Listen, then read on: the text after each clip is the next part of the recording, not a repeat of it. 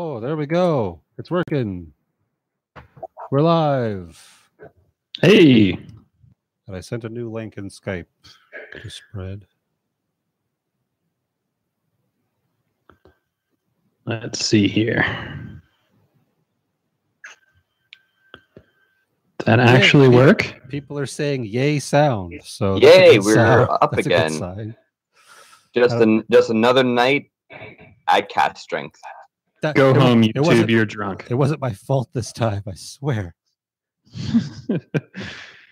All right, but I guess for just the video's sake, we should probably just restart everything a little bit. Not everything, but greet everybody again. Sure, why not? Sure. I'm not sure exactly when everybody started being able to hear us before, but... Yeah. Well, no, they definitely heard us a while, but this is going to be a new sort of feed. So anyways, whatever. Hey, everyone. Welcome to Cat Strength, the most professional whiskey channel on the interwebs. My name is Vito, and we're, as always, joined by Brad and Josh. Hey. Hey, hey. Again. Sorry about the technical difficulties that we've encountered tonight, but it just wouldn't be a Cast Strength episode without them. So that is true. You're welcome. That is true. So yeah, we had a toast. We're not going to toast again.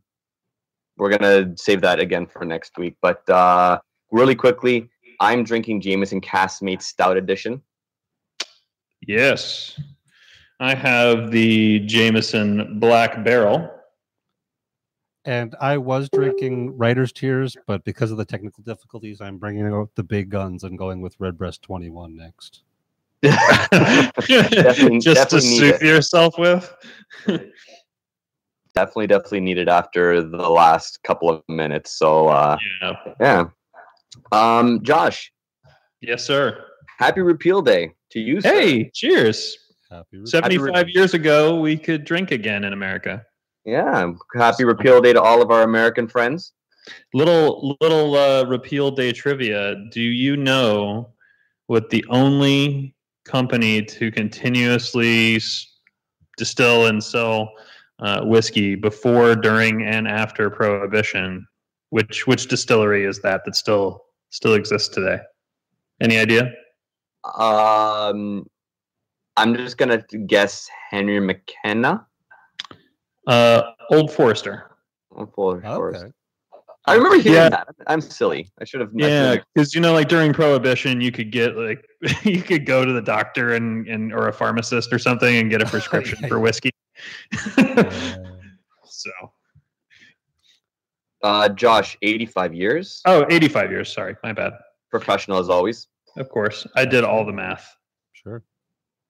Oh, Steve A just got done with the party sponsored by Old Forester. Hell yeah! Oh, sweet, nice. They're one of my favorites, bourbon distilleries for sure. The 1920 in particular, of course, is amazing. Oh yeah, it's pretty tasty. Yeah. So the chat knows what we're drinking. Everybody, load up the chat with what you're drinking, so we can be somewhat jealous. Yeah, I can make you guys a little jealous for a minute from what I did last night. I went to a fancy restaurant downtown, thanks to the awesome Spencer and Sarah Whelan, and we went to a Balcones pairing dinner at a restaurant called Corner. So it was like a Balcones wrap and a bunch of cool people. Our friends here that are in Whiskey Tribe, Ryan and Mihaela, went to that as well. It was just an awesome meal, and they paired each course with a. The first one was with Baby Blue. The second one was with Rumble. The third one was single malt, and then dessert was paired with rye. Really, really delicious. A lot of fun.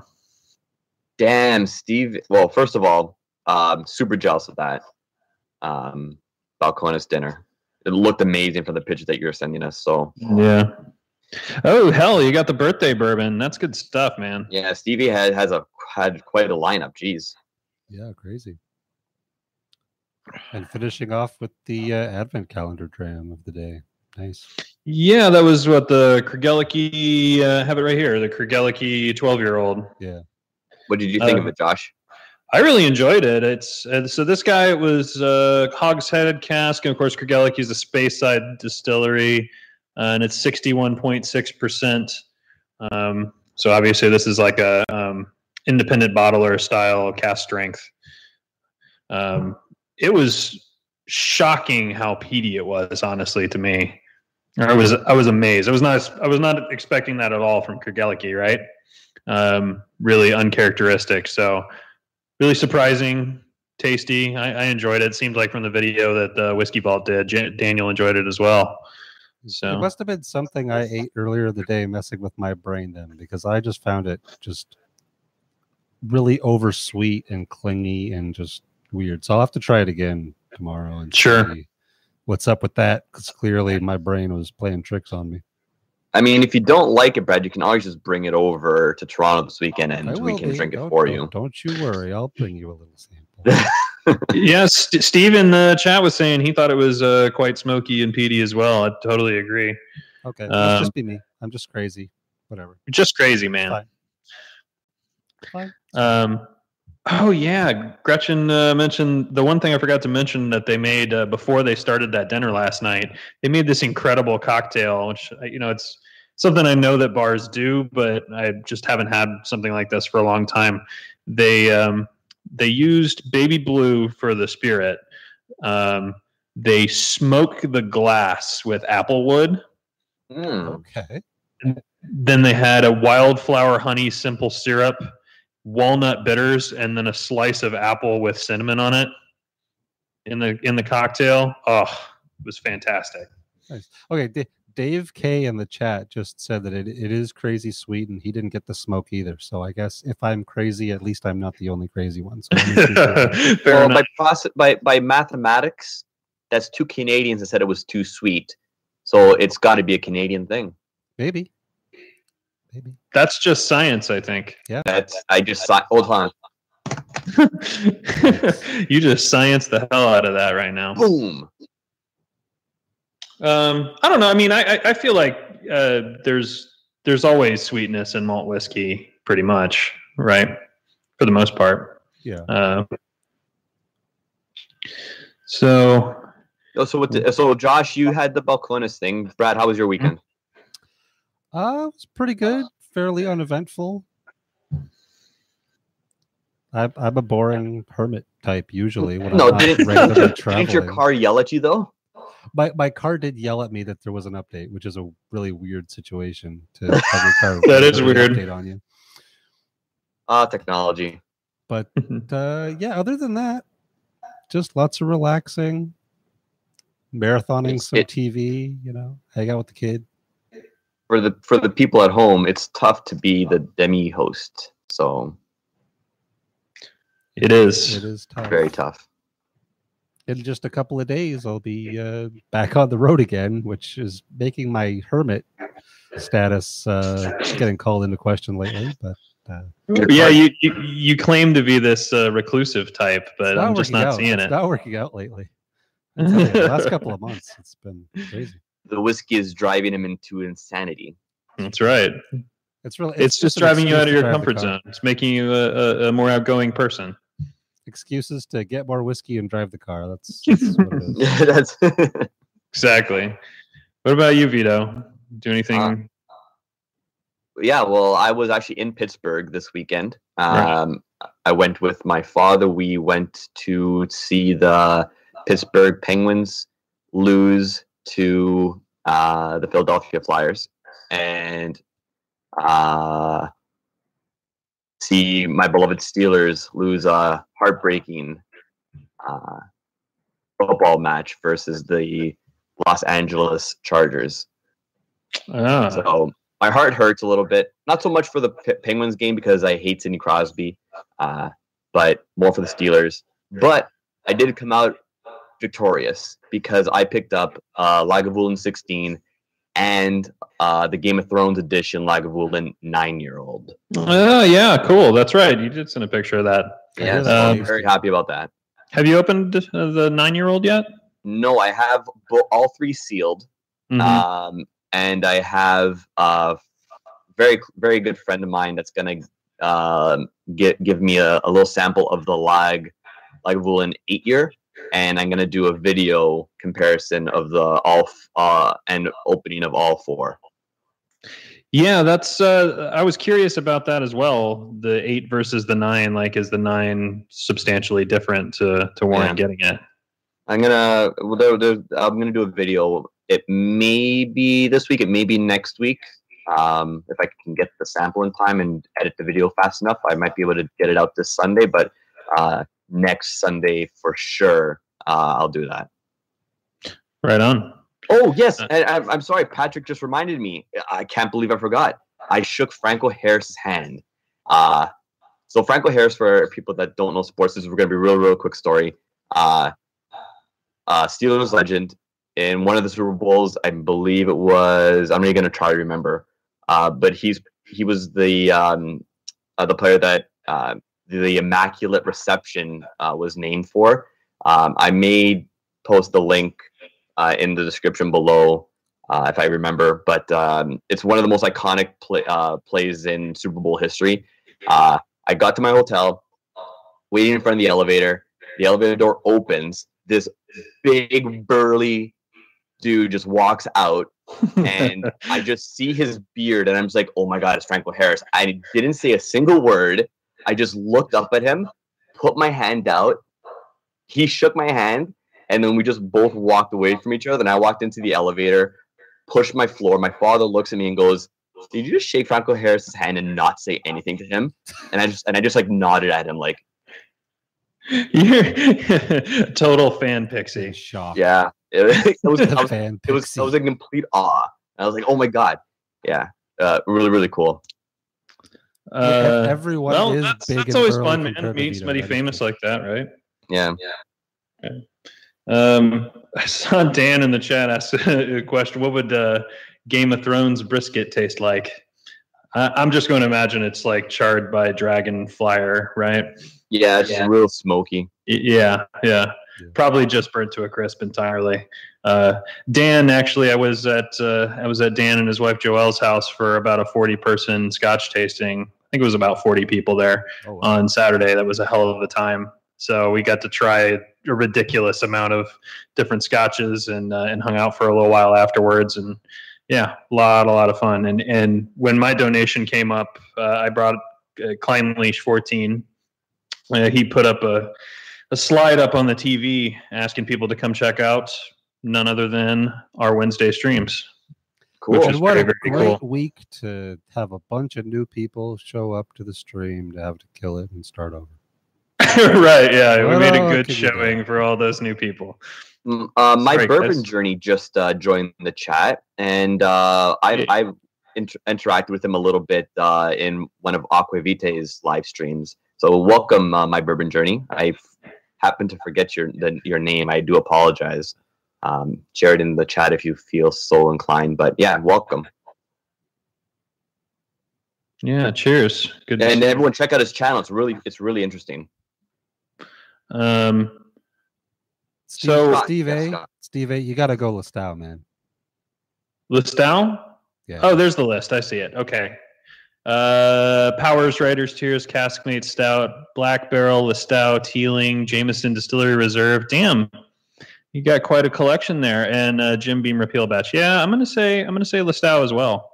I would say the repeal batch because it's repeal day. No, maybe I'm just making too much logic. Fair. I think you just swayed All me. right. That's true. Sure. That's a good call. What better day to drink repeal whiskey than Mix repeal them. day, right? Absolutely. Do a blend. We're drinking the Irish tonight. You have your repeal day. All right. So, speaking of Irish whiskey, we were talking about the Old Forester being the operating distillery during Prohibition and all that. But the other cool thing that I found out when I was kind of preparing for today, Old Bushmills Distillery in Ireland was the world's first licensed whiskey distillery ever. It doesn't mean the first people to ever make whiskey anywhere, but the first actual licensed whiskey distillery in 1608. Is that not crazy? That's way too long ago. It was something like 90, 100 years from what I read was before the first licensed Scotch distillery opened. So I thought that was really interesting. So we're really, Irish whiskey is the oldest whiskey around in terms of, being official anyway. Jason Unsworth just commented in the chat that Irish is the theme on Repeal Day, and that's so professional. Well, Jason, it's only Repeal Day in one country, and there are hundreds of countries. So we got to also we outnumber me and Brad outnumber Josh here, so we forced the Irish upon him. It's true. We didn't get very much blowback either. Like he was very receptive to the idea. No, that's I'm a willing participant. He has fun special things that are going to show up soon. Exactly. Yes. Very, very fun, very special things. There is a tie-in though, right? Like the history of Prohibition. When Prohibition came about, Irish whiskey sales plummeted and all these distilleries closed, which is why today you only have a handful of companies making the vast majority of Irish whiskey brands, either it be out of their own distillery, in-house brands or under contract to other companies. You have a ton of startups and things like, Irish whiskey's having a boom right now, but back then a bunch of those distilleries shut down, and who came in to fill the gap, kind of under the table illicit whiskey coming across the border, Canada. And that's how Canadian whiskey kind of came to prominence in America. Yep. Spreading all of the easily mass-produced, cheap, crappy Canadian whiskey and spreading it all over the U.S. Yeah. We'll fill the gap. And keeping all the good stuff to ourselves. And that's still the case. So we have I have many Irish whiskeys beside me here, but I wanted to ask you guys, and I'll answer as well. A lot of people talk about Irish whiskey as being a good entry point. Like if you want to introduce somebody to whiskey, if they're not very familiar, that Irish whiskey generally it's got a lighter, more friendly character. Just generally speaking, right? Sure. So a lot of people recommend that as a good first taste for people. So if you were picking an Irish whiskey to give to somebody inexperienced, what would that be? Vito, what would it be? Depending on what's on hand, Jameson's always easy because it's everywhere, especially if you're at like a bar. And that's usually the only Irish whiskey they have. Actually, sometimes they have Bushmills, but I'm not a big fan of Bushmills. I much prefer Jameson. Same here. If we're at a normal bar, Jameson. If we're at like somewhere with a bit of variety and they had Redbreast 12, not the cask strength, the regular Redbreast, I would probably lean more towards that than the standard Jameson. Okay, sure. That's a good choice. What about you, Brad? Yeah, probably like the Redbreast 12 or maybe even the Writer's Cheers, just because it is so sort of on the simple end, but you still get a couple of dominant notes that you can play with and sort of help them explore and kind of lean into whatever flavors they're picking up that they like and avoid things that they don't like. If they find it too thin, you can up the alcohol content and go with like a Redbreast 12 cask strength to get the higher alcohol. If they like the buttery notes, you can go with like a Green Spot or something that's going to lean more in that direction. Like you can kind of gauge where to go next a little bit. Right. Sure. Jeffrey Patron is suggesting one I've been very curious about, but it's been a little tough to find around here recently, is the Dunville's PX. Yeah.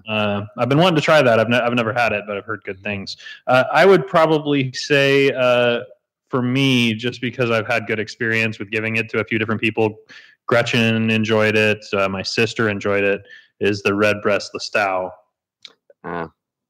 This guy right here. Sure. It is tasty. It's definitely on the sweeter end of things, of course, the sherry finish and all that, but it tends to not be an intimidating one. But of course, you can't go wrong with any Redbreast, I think. No. If somehow you're crazy enough to waste Redbreast 21 on a new whiskey drinker, it is the single whiskey that my wife actually enjoys so far. So I'm not sure why exactly, but that's the one. She's like, okay, no, I could drink that. That's good. Okay, so yeah, that would be recommendations for giving to a new person. Now, somebody that's a little more experienced, like wants something a little more interesting, a little more unique. What would be your all's recommendations there? Probably Connemara. Connemara, yeah. You have the added sort of deep, peaty, smoky things added to the butter, so you get kind of a more of a combo of flavors instead of the sort of typical, 2 or 3 things that you get from most Irish stuff.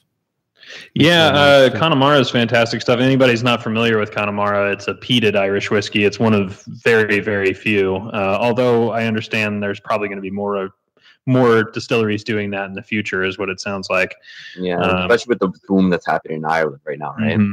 Yeah, I watched there was a Ralphie video just the other day where he was talking about his thoughts on Irish whiskey and what his favorite ones were, and that was one of his recommendations. I didn't watch it. I always have an issue with. I see a Ralphie video and it sounds interesting, and then I just see the time, and it's like. I've been enjoying his. I like his review videos where he goes on into a really in-depth tasting notes and all those things. Those can be cool, but I hear it's a lot. He's been doing these Ralphie extras that are more short, like 5-6 minutes, that are not so much about drinking a specific whiskey, but this was just kind of like his thoughts on Irish whiskey in general, which was pretty cool. Cool. And I'm just thinking back now, I'm one to talk with my 13-minute reviews. right. You're the Canadian Ralphie now. Jeez. Oh, no. Mark going into the chat is mentioning that Tullamore Dew is a good starter too, and that I would agree with that for sure. Yeah, absolutely. It's a bit too metallic-y and thin for me, though. It does seem like there's a bunch of grain whiskey in there. Yeah. But I don't mind it. It's okay. I mean, I'll take a lot of things before most Tullamore, but they're doing some fun. Like there's the cider cask finish that I have here. That's kind of neat, and the rum cask finish that they have. And then if you get into some of the older expressions, and they do have single malt versions and stuff like that now too. Do you know what the dew means in Tullamore Dew? DEW, all the periods.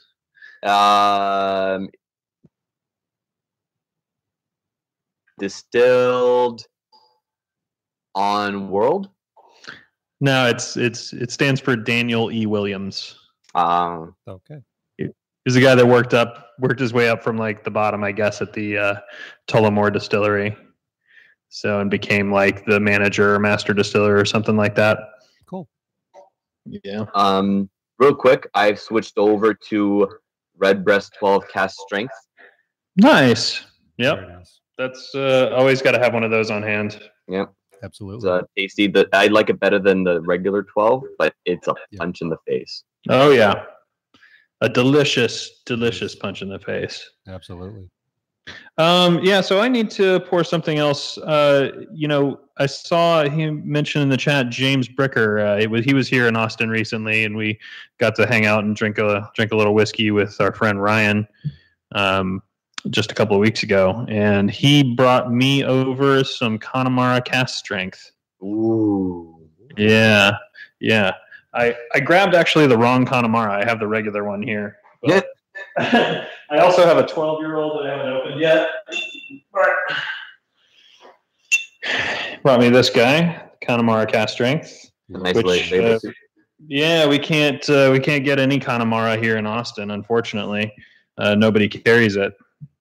But I took a little taste of it that evening, and I haven't really poured any since. We all tried it, and we're all pretty impressed, but figure I'll give it another go here. Nice. Before we get to the really special stuff. Sure. Yeah. Brad, are you still on the what were you on? The Redbreast 21. A little bit. The 21. Oh man. So that's the thing about Irish peat, man. It's like the difference between Islay peat and Highland peat in Scotch. Yeah. Like, Islay peat tends to have those like iodine and medicinal and like salty notes and things like that, whereas the Highland peat is still earthy and smoky and everything, but it's a little more sort of perfumey and floral to me. Absolutely, yeah. Grass. Irish peat is very much that way. Yeah, but it's still distinct. It's hard to put my finger on exactly. You mean you've had Connemara, Brad? what would you think if you were to describe what Irish peat is? Definitely earthy and not so much into like the meat spectrum that I would say a lot of Islays. People describe Islays it like, doesn't have that meatiness. Like barbecue or cheese or things like that, and it's not so much that. I get a lot of like earth, like almost like grassy notes, like almost like a bonfire of dried grass.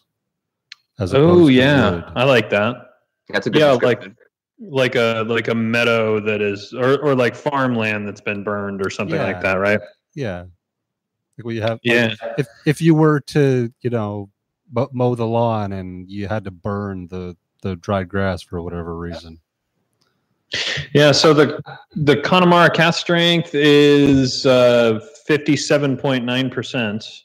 So pretty well up there versus the red breast is 58.2%. Yep. Pretty close to the same.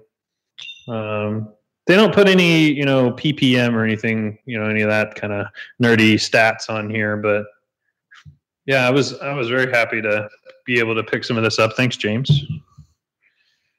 Brought it all the way from Las Vegas in exchange for some Michter's American. You bailed out. You bailed out on that deal. Michter's American, and then I picked him out a Texas whiskey that I've been really liking, which is the Iron Root Promethean bourbon. I think he's drinking it right now, actually.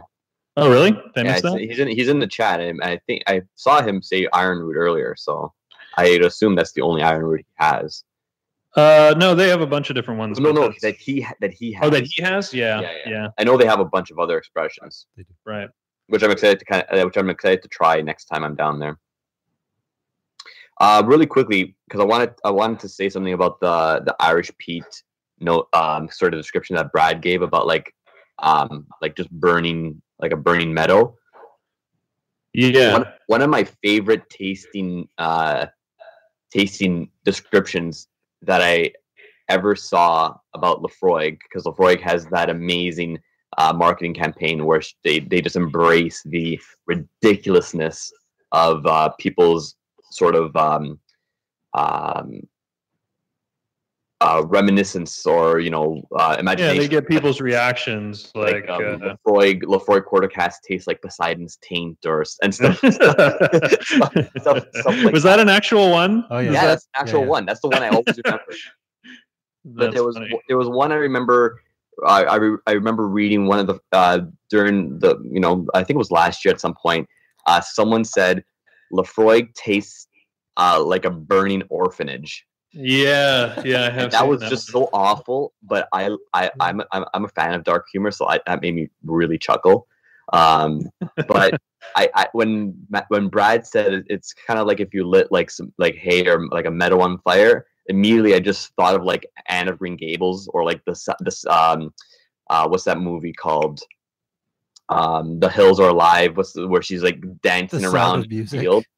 The Sound of Music. Yeah. And I just pictured that in my head, and just a burning background, just everything's on fire, and she's just like dancing around a little bit, because you get like that burning sensation, but also like a nice balanced buttery floral note in there as well. Yeah, the Mark in the chat said his tasting note is nursing home. Yeah, Tyler's like kissing a mermaid who just ate barbecue. Yeah, I think I've actually gotten a box of Laphroaig that said that on it. Yeah, that's a great one. Killed Jolt had a great question. I have no idea. Are there any Canadian whiskeys that are close to an Irish in style? I'll be honest, I know of. I'm not sure. Not that I am aware of, but I don't know. There is one Texas whiskey that's close to Irish in style, and that's made by Andalusia. They just call it Andalusia triple distilled single malt. I'd be interested to try, because honestly, I haven't, as a Canadian, I haven't actually had a lot of Canadian whiskeys, mainly because I've never really liked it. But if anyone's watched the last review I did, I really liked the dissertation, the JP Wise's dissertation. Yeah, amazing. But Brad's coming to town to Toronto this next weekend, and we may do a little bit of touring. Maybe a distillery we'll try to find something. Yeah, we'll come back to you guys next week after we've done some very professional field work.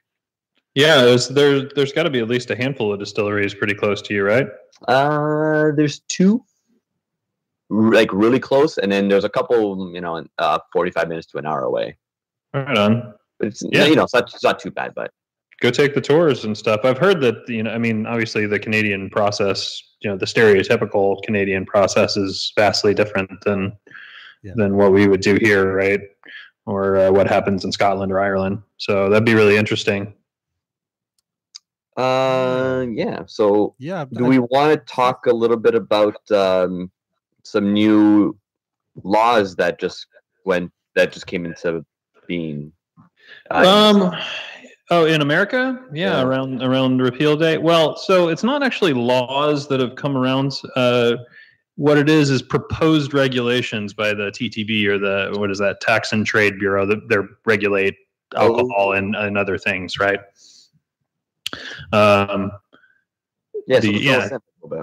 Tax and Trade Bureau. So they're trying to. They propose regulations. I don't know how it works in Canada exactly, but obviously you can't put every tiny little thing through a vote in Congress, right? Whether oak barrels have to be defined as a certain size isn't a thing that Congress votes on, right? So they have these agencies that make rules around that. The process generally is they propose a bunch of regulations, and it was like 130 something page document that I found. So there's a lot of content in there, and they ask for people, the public, and whoever else to come in and comment on that and make suggestions. And so it'll go through this process where they put out their initial version of some proposed regulations, and then it may change several times before it actually becomes the rules for an industry like whiskey distilling, right? And so then there's a lot more in there. It applies to all sorts of different spirits, and I think there was beer and wine stuff in there as well. But pertaining to whiskey specifically, I thought some of the most interesting things there. Right now in America, it says whiskey has to be stored in quote unquote oak containers, and that's not really clear what that means, right? Right. Just a box. So as long as it's made of oak, it's fine. Right. Yeah. If it's made of oak, you're okay. So they're suggesting to change that definition to oak barrels specifically, right, defined as being approximately 50 gallons. Now, that's just because the general industry standard is, 50? Is it 53 gallons? Yeah, I think. 53, I don't know. It's like the standard one. Your kind of regular barrel. And there's all sorts of different types and sizes and shapes of barrels, of course, but lots of craft distilleries and smaller breweries and et cetera, they use the smaller barrels of varying sizes, often like a 5-gallon barrel, for example. And there are some, like I was talking with one of the guys that runs Iron Root, Robert Licorice, and he was concerned because they're trying to use larger barrels. They're trying to use 60-gallon barrels. To slow down the aging process a little bit in Texas, right? And he was concerned, if it says approximately 50 gallons, can I no longer call what I make in the 60-gallon barrel whiskey, right? But, it's not a law yet. These are just, they came up with a first draft, if you will. Now, I have a question because I know that there's like the three-tier system, and each state kind of governs their own thing for the most part, and the federal laws and state laws sometimes don't, play well together. And now, is this on the federal level, or is this completely separate from both levels, and it's just like an underlying thing that everyone has to kind of go by once it gets passed? So it's part of the Treasury Department of the federal government. Okay. Right. So it's responsible for, it's federal level. The other interesting thing, they're trying to define what a grain is. So whiskey has to be made from grains, but does that count things like buckwheat? Oh, I never thought about that. Yeah, there's Can all you kinds make- of weird Can you make grains. quinoa whiskey, right? Can you do things with there is like a quinoa- seeds? Isn't there a quinoa whiskey? Yeah, there is a whiskey. I think it's Or the Corsair. couscous. That sounds right. Corsair for sure makes something with quinoa in it, but it's clarifying: is that okay to call that whiskey? Maybe yes, maybe no. That's interesting. So they were proposing expanding the definition and really clarifying what that is. Also, the words cask strength and barrel proof aren't currently clearly defined. I mean, we generally understand that means straight out of the barrel, undiluted, right? Right. They're actually not legally clearly defined right now, even though it seems like most of the time distilleries kind of follow those rules, but it's good to define exactly what that means.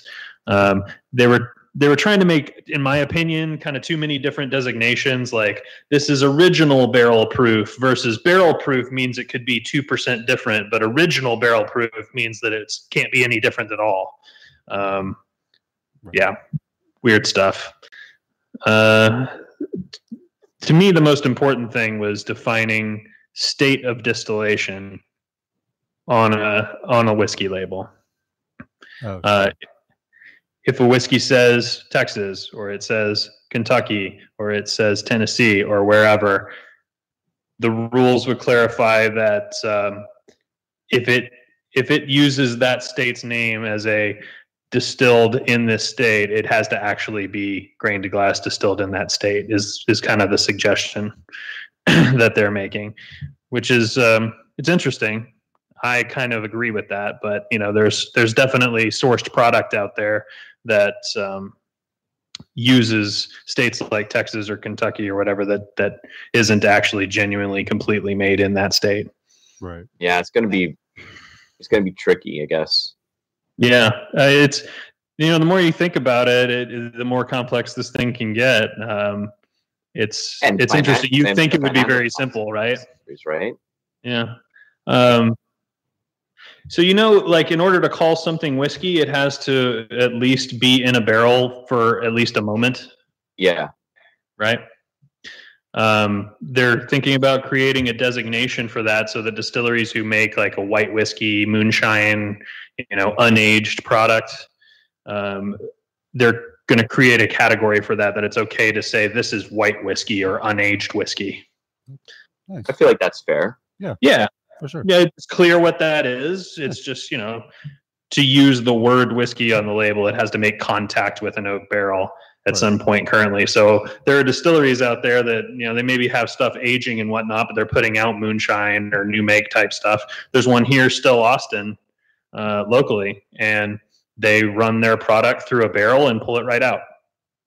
They wouldn't have to do that silly step anymore in order to be in compliance. What are the Balcones things? Isn't it aged at least a day or whatever in barrels? I think it was a Balcones. Yeah, there. Which one of their products was that?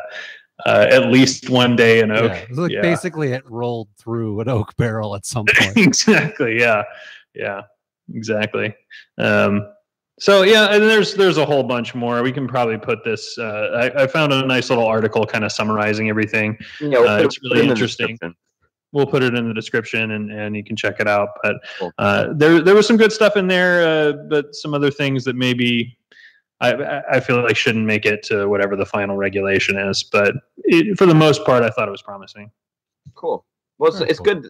I feel like this is well overdue for America to have some sort of regulation and defined framework. A lot of silly stuff like goes back to Prohibition, right? Yeah.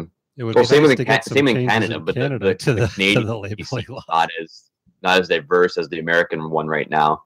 I'm sure we'll hit that point as well as soon, but sure, yeah. I can only imagine with the whiskey boom that's happening globally, that right. Yeah, there's bound to be some updates down the pipeline at some point. It would be nice so that we could close some of the weird loopholes that let things like Fireball be called whiskey. Yeah, we need to shut that right down, man. And Canadianness being considered drinkable. That's a whole other problem. Speaking of like the labeling and what all the different terms mean and clarifying that stuff legally, are you guys that familiar with those rules for Irish whiskey? Not really. I feel like Brad should know a bit more about this. I mean, they're fairly close to Scotch. I am but a novice. They're fairly close to Scotch, if I remember correctly, but there are different, like, it has to be bottled in Ireland to be called Irish, but I think it can be distilled anywhere. Like, there's some weird things. Correct me if I'm wrong. Yeah, I'm actually not entirely sure about that, but I mean, it is. You're right. It is very, very similar to Scotch with a few key differences, like single grain, single malt. Of course, one distillery made of malted barley or made of other grains. There's blended means essentially the same thing. The main standouts are single pot still, which is that means it has that signature combination in Irish whiskey of malted and unmalted barley in the mash bill, right? And then of course made in a pot still at a single distillery. And then there's copper pot, which is like what's on the Irish tier or writer's tiers label, which means that it has pot still whiskey, single pot still whiskey, and single malt whiskey, which is all malted barley as opposed to a mix. But it can't have any other grain whiskey in it. Same thing, at least 3 years old, and it's often but doesn't have to be triple distilled.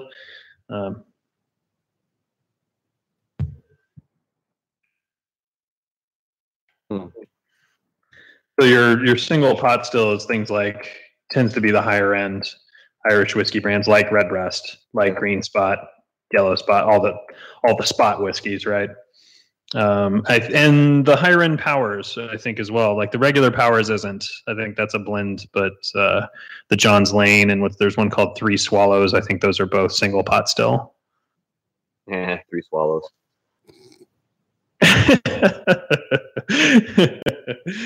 Sorry. So a little bit ago, I added a little bit of water to this Connemara cask strength, and just the smoke and ash just jumped out of it. That's really pretty amazing. I mean, it got more aggressive as cask strength peated whiskeys often do. Yeah. Oh, since we're talking about Irish whiskeys, 1 second. Good segue. Very professional. Of course. There nice. It is. Wow. There it is. Yep. It's happening. You finally get to mock my gingerness. I do. We're almost like brothers now. If you and a certain Irish came together, it would be me. Wow. Yeah.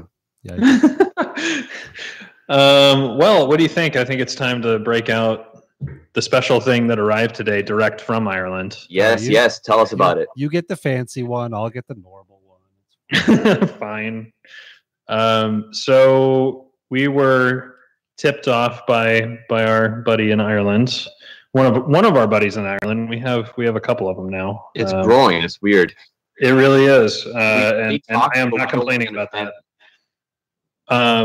Tipped us off that this was going on sale from Mitchell & Sons. So what I have here is the first ever single cask strength of Green Spot, and it is aside from being single cask strength, it's also finished in Bordeaux wine casks, which I think is unique. The regular Green Spot doesn't have that. Comes in this absolutely gorgeous little hinged wooden box. Very nice. Yeah. Crack this open. I'm so jealous right now. And there you go.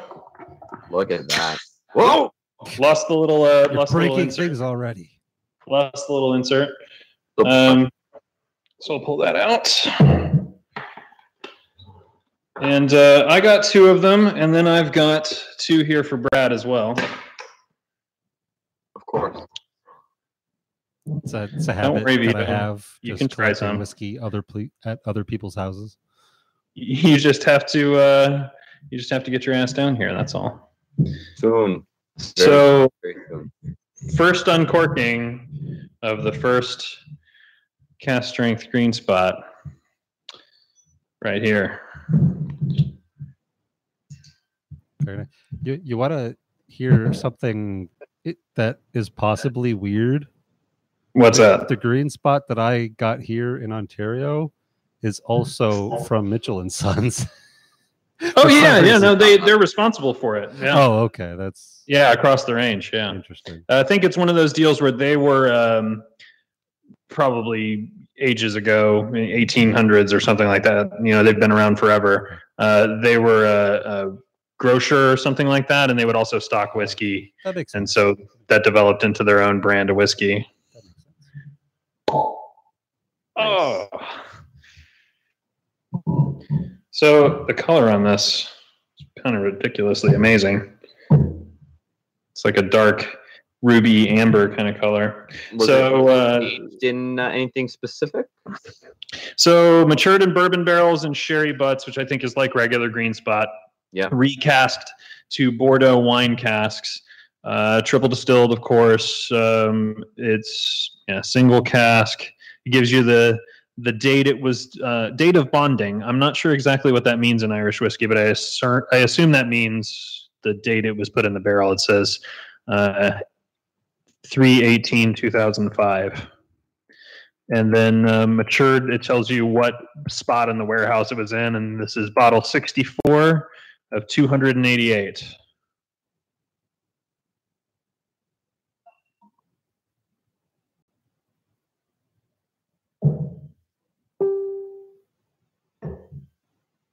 Okay, so I'm not sure what the difference for bonded Irish whiskeys is, but a very quick Google search tells me that Green Spot is one of the few remaining bonded Irish whiskeys. So it must be something that is from a very old, set of laws or habits or whatever from Ireland that they don't do very many places anymore. I wonder if it's any sort of similar to American bottled and bond. So right away, this being as strong as it is, what was the ABV? 60.7%. It doesn't punch me in the face like a whiskey that strong often would. Not at all. I definitely get the wine influence though. It's like a dark fruit, spicy kind of thing, which is different. The normal Green Spot has all of that buttery, like shortbread. I'm trying to remember. It's been a while since I've had the regular Green Spot. I think coconut a little bit too. And that's the first thing jumping out of me here is the wine.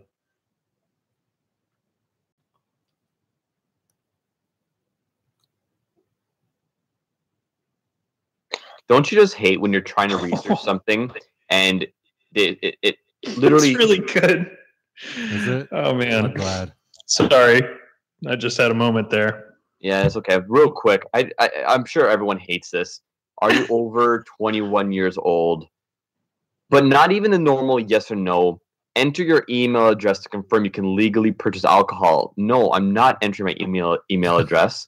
You can go and shove it, you hoser. Are you trying to order whiskey online? No, I was trying to research the bonding, but it wouldn't let me. Oh, I give up. Josh, Steve A in the chat wants to make absolutely certain that everyone knows that he hates you. You don't mean that. You don't mean that. Hey, if everybody was here right now, I'd pour a dram for everyone. I believe. Oh, that's just phenomenal. That's good. I was worried. Another friend of ours opened his bottle the other day and was describing it in very harsh terms, and I was very worried. Uh-oh. Who was describing it in harsh? Someone said they disliked it. Mitch was describing it as like acetone. And like, I don't trust Mitch though.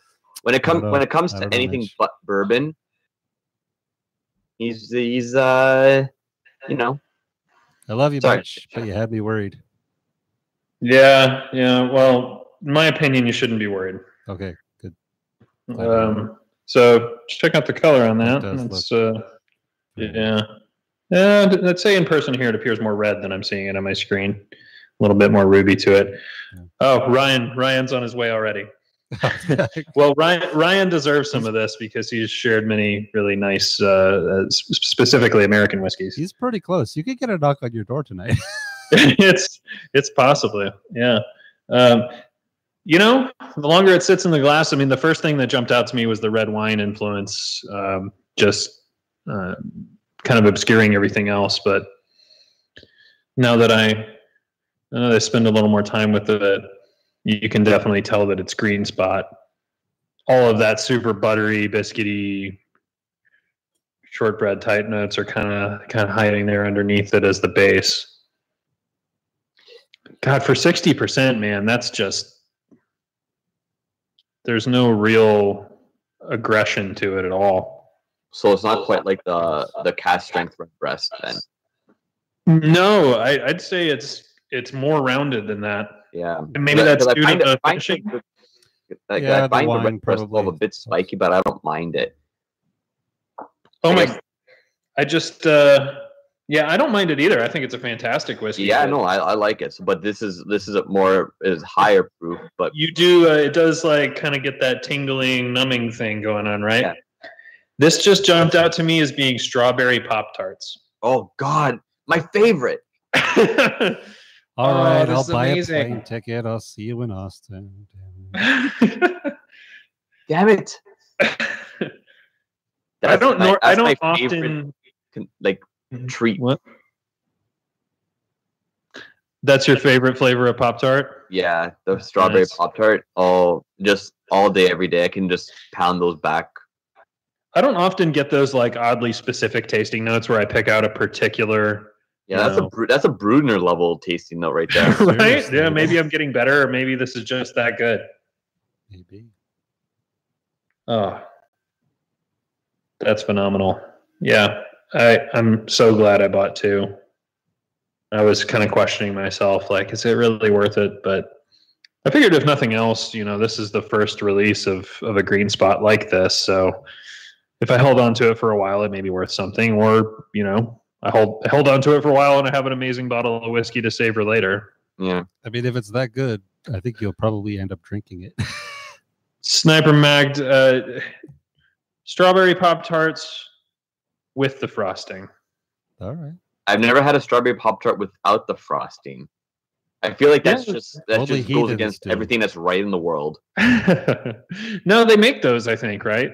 They should not. They do. They should. It should be a war crime, but they do make them technically.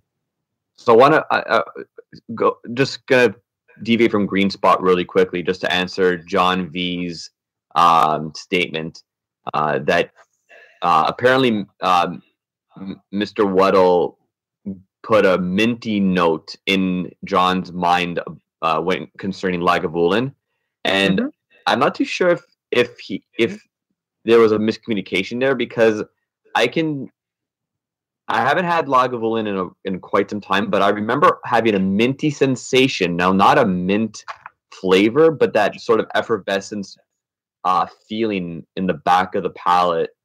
Absolutely. It kind of has a lightness. Cools you down. Yeah. Almost. Yeah, it's like the aftertaste of mint, like just not the mint sort of flavor. So I think that may be a bit of a miscommunication or a misunderstanding there, because I don't recall getting any sort of mint from Lagavulin, and just go back to it and try it. Yeah, no, I absolutely get the minty finish on Lagavulin. It's surprisingly almost refreshing for an Islay whiskey. Yeah, for sure. Yeah.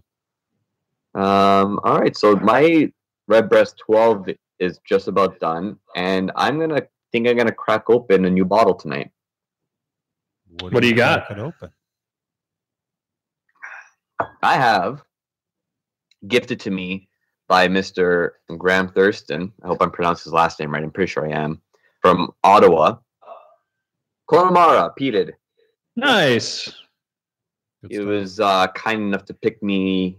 I think Brad got a bottle as well. That's where my bottle comes from. When Graham was in Newfoundland, if I'm not mistaken. I think it was his daughter or something. Yeah, someone was traveling. They picked up. So your first time having Connemara, Vito? My first time, no, I had a bit of a sampling of it at the last Ontario meetup, but I don't remember it as well as I probably should because I was having a lot of peat that night. Mm-hmm. Sure. Yeah, it's definitely. I mean, the peat is there, but it's if you're having scotch and stuff, it's going to be overpowered by that. Good. Yeah. What Connemara did we have in Austin? We had the 21, 22, the 22. I think one more, right? No, just maybe I'm thinking this. Maybe I'm thinking just the regular Connemara peated and the 22. Yeah. Yep. And again, I don't remember that either because I was very tired and very drunk that entire trip. That'll happen. Oh man. Oh, that's Pete. I need to get to Austin now. Damn it. Yeah. Damn it. Brad, let's charter a flight. Oh boy. I'm like not even taking. I'm like not even taking sips of it because I just want to sit here and smell it. That's phenomenal.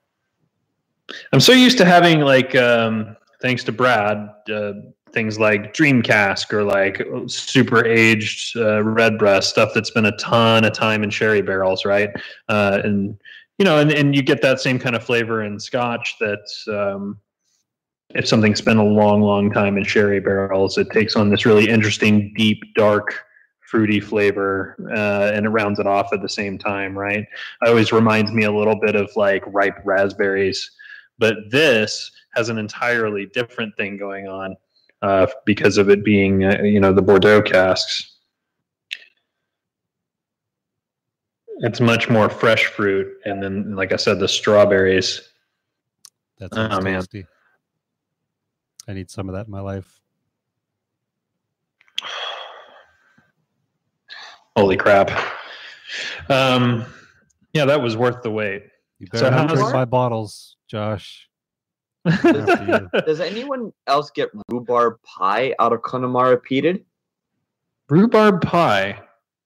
Not that I remember, but I mean, it's been a long time since I've had rhubarb pie too, so maybe. Rhubarb pie. Why am I getting this? That's so strange. I'm getting a side like rhubarb pie and a buttery crusted rhubarb pie. I mean, rhubarb definitely has that side of burning, gamey kind of feel to it. That could be part of like the peat. Yeah, like and a side of burning hay. You know, now that you describe it that way, did I ever tell you about the first time I ever tried Connemara? No, I don't think so. It was in Santa Fe, New Mexico, and we had rented this Airbnb, right? And I was super excited to try the Kilkeegan single malt and everything, but I ran into Connemara at a store, and I was like, "Oh man, I've been desperate to try this too, and I can just buy it right on the shelf here. Fantastic!" So, grabbed a bottle of Connemara. We went back to the Airbnb for the night, and I had been drinking, trying a couple of the Kilkeegan, and then this rye that I picked up that was local as well, and decided to crack open the Connemara. And then the first thing that popped into my head when I poured it is I thought, "You're on vacation. You deserve a shower whiskey." So I popped in the shower with a Glencairn glass and my Connemara, and now that you describe it as being like kind of a fruity pie, but with this side of hay smoke, it takes me right back to that, naked in the shower with a Glencairn, smelling Connemara for the first time. That what's so strange about it is like I'm still like frazzled by it because I hate rhubarb pie. John, I think, is right in the chat here. Rhubarb's like a sour strawberry, kind of. I don't know. I don't remember it. It's been forever since I've had it. It's usually like at Thanksgiving or like another like sort of fall family function that's there, but I never have it, but I smell it, and it's just ingrained. Like, wow, that's the first time in a long time. Actually, no, I shouldn't say that because when I tasted that dissertation, like it was like what did I say? It was like banana nut cake, banana nut bread. Okay, I see the rhubarb. I think it's almost like a jammy kind of. It's like instead of using strawberries for jam, you used rhubarb, so it's got like the earthy thing going right along with the peat. Yeah, I just poured myself a little bit because I had to try to get those notes. So I'm getting a suggestion to compare a flight of green spot cast strength, yellow spot, and red spot. As soon as red spot comes out in the States, I'll absolutely be picking that up. That would be a fun do like a blind flight of all the spots. That would be cool. Yeah. Should we make that a thing? Like, because I was gonna do just a standard flight of the Lagavulins. Should I do a blind Lagavulin run and you do a blind spot run? Yeah, or something. I mean, I love doing blind flights. Actually, I mean, that was going to be. Speaking of fiddly bits, I guess I'll transition right into that. Yeah, sure. My suggestion. Somebody posted in Whiskey Tribe today that they wanted to. It was like a confession, like I would just have a simple palate, and I just don't get these tasting notes, and I have. If I sit down with an Ardbeg and a Lagavulin, I can tell they're different, but I don't know how to even describe what's different about them. I just know I kind of like both of them. And of course, that's totally fine, right? You can just drink what you like to drink and enjoy it, and that's no big deal. But if you desire to get better at tasting notes and kind of nerding out and picking apart your whiskey, my point to him was that that's something that can be learned to a degree. And to be sure, there are people that are massively talented at it just almost kind of naturally. They're gifted, right? Adam. Yeah, Adam being one of them, exactly. But to an extent, it's something that can be learned. And for me, I do a few things, and I've seen improvement over the year and a half or something that I've been trying to concentrate on this and improve. But I do things like sitting down with a whiskey and trying to write a review of it. Rather than just sitting and drinking it and going, oh, that one's pretty good.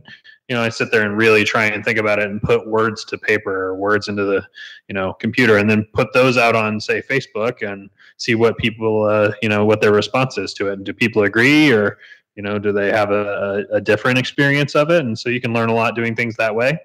And then the other, like you mentioned, is blind flights. That you can learn a lot about what you think you know and what you think you prefer and what's better and what's worse.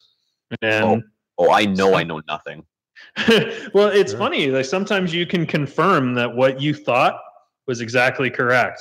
Like I did one with Irish whiskey not too long ago, and I had Gretchen pour me 5-6 Irish whiskeys. I think it was 6 in total.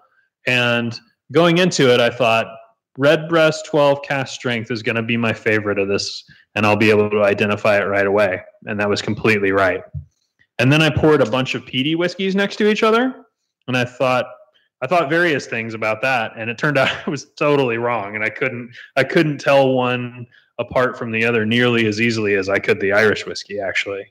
You want to do a really interesting blind flight is a selection of peated whiskeys, and then you throw a classic laddie in there. Sure. Yeah. Because it's not peated, but it has it hits a lot of the same notes, and it helps your brain kind of separate between sort of peatiness and smokiness and barrel spice that might trick your brain. Like it gets super interesting. Yeah, Mark said I'm using the Advent calendar to help with that. Absolutely. That was part of my whole reasoning for getting the Advent calendar. The whole drink along aspect with somebody like Daniel, you can sit down, pour a little bit of whiskey every day, see what you think about it, put on the video and see what Daniel says about it. And you're both drinking exactly the same thing. You're getting that kind of instant feedback, and and again, it doesn't mean that your experience is right and his is wrong or vice versa, but you're at least getting somebody else's perspective that's experienced and knowledgeable. Absolutely. But is he? No, he is. Yeah, I've learned a great deal from Daniel, that's for sure. Absolutely. And for those that are catching us on the replay, Daniel Whittington of the Whiskey Vault. That's true. A couple things about that's a good point. Brad, what do you got to share? Well, with the yet another upcoming gathering in Toronto, as is my habit, I'm going to be bringing a whole bunch of samples, and so my You glorious bastard is sample bottles of different shapes and sizes and all kinds of stuff. They're always handy to have around for sharing different things, whether you're going somewhere and you just want to bring a little bit of something to share, or collecting, little samples of things at a gathering to take home. It's just always handy to have some around. I've run out several times, and it's just always aggravating to not have sample bottles around. So now I just keep loads of them. Yeah, I just ordered a whole bunch myself, and they're going to be coming on Friday, which is perfect because then I can ask, what everybody wants, and take from my collection and bring it and share, and it'll be good. It's always nice to be able to reciprocate generosity, not because you feel like you need to, but just because you want to. And I haven't been able to in the past, and now I can grab a whole bunch of sample bottles and do what I want to do from the beginning. So yeah, sample bottles are a great means to share this. Yeah, and it's a great way to make friends. I'll tell you that. I've talked to, interacted with a bunch of people in person and even just online, trading samples and things like that. And then when it comes around that, I know a guy that lives out near High West now that's, been willing to hook me up with a few things. But just because we trade little samples back and forth here and there, I've sent him some Balcone stuff. He sent me some other things. So keeping those on hand, they're kind of easy to gift to your friends, and it's a good way to share whiskey and make new friends. So. For sure. What about you, Vito? Sorry, I just got lost in the Connemara. You're having a moment over there? Yeah. It's really good. So I'm going to deviate again as what I do and recommend an anime that I've been watching the last couple of weeks called Run with the Wind. Now it's a very entertaining and show. There's 10 main characters, and the show does a really good job at building upon each individual character. Everyone's got their role, and it never feels overdone, or you never feel sick of a character, or you feel like you're not getting enough of another character. It's super well balanced. But it wasn't until this last week's episode 10, where everything sort of came around and you realize what the show's really about. To get real for a second, self-reflection is a really it was a really big thing at least in my life. Being able to stop and look back for a second and just be like, what am I doing right now? Why am I acting this way? Should I be acting this way? And it's a really fun and lighthearted anime, and it did it in a really, really non-intrusive, gentle way of showing, if you're really good at something and people are trying to get into it, not being that snobby person, you know what I'm saying? Like essentially how this whiskey community, that the whiskey tribe tries to live by, like no snobbery, lightheartedness, and shenanigans and whatnot. Of course. It gives it's like, don't get frustrated with people getting into something. Step back and look at it from their perspective, from their viewpoint, right? What are they looking at? They're looking at everybody ahead of them and trying to catch up and just trying to do what they can. And the people at the front sometimes don't look back and just kind of scoff and, don't take those guys seriously, right? So it's a really good anime. It has it's with a lot of anime, there's always a really hit home theme or aspect to it. And this one really resonated with me when I finally got to that point where it was a realization of the main character that sort of just like, oh shit, where have I been this whole time? And it completely changes his mindset, and it was really it hit home for me, and it was really good. But overall, it's a really good anime. If you're not into anime, it might not be the best one to get into, but if you really like introspective moments, it's a really good one to maybe give a shot. So that's my fiddly bit today. Cool. Yeah. Well, I just added a like 3 drops of water to the screen spot. It doesn't ruin it, but it doesn't help it either. I would totally just drink it straight out of the bottle. Actually, I kind of want to just bathe in it now. I just want a bathtub full of this. I don't think I would suggest that. Yeah. That's probably not a great idea. It sounds luxurious, though. It does sound luxurious. I mean, I have 4 bottles of it here. I could give it a try. Hey, now. Hey, wait a second. Wait a second here. All right, shall we call it a night tonight? To appease the chat, I definitely just ordered a double bandolier that will hold sample bottles. No, you did not. I did. Sadly, it's not going to be here before I go to Toronto this time, so it'll have to wait for the next one. But, that's a thing that happens. That's incredible. All right, with that ridiculous. That'll be done. Are you gonna show up with like a sombrero again, like Maybe. you were at the Crowded Barrel? Maybe. Oh my God! Get in touch with the mariachi and have him give you some pointers, because that's amazing. We're gonna make it happen. That's right. Brad Eastwood Leclerc. That's right. I meant to, since we were doing Irish whiskey, I wanted to just flash this one real quick because the mariachi came to the house here and we hung out for a little bit and drank some whiskey with Vito. And he brought this guy along and then left it for me. Yeah, the West Cork. That was really good. West Cork, super weird and interesting whiskey that they peat charred cask, like it says here.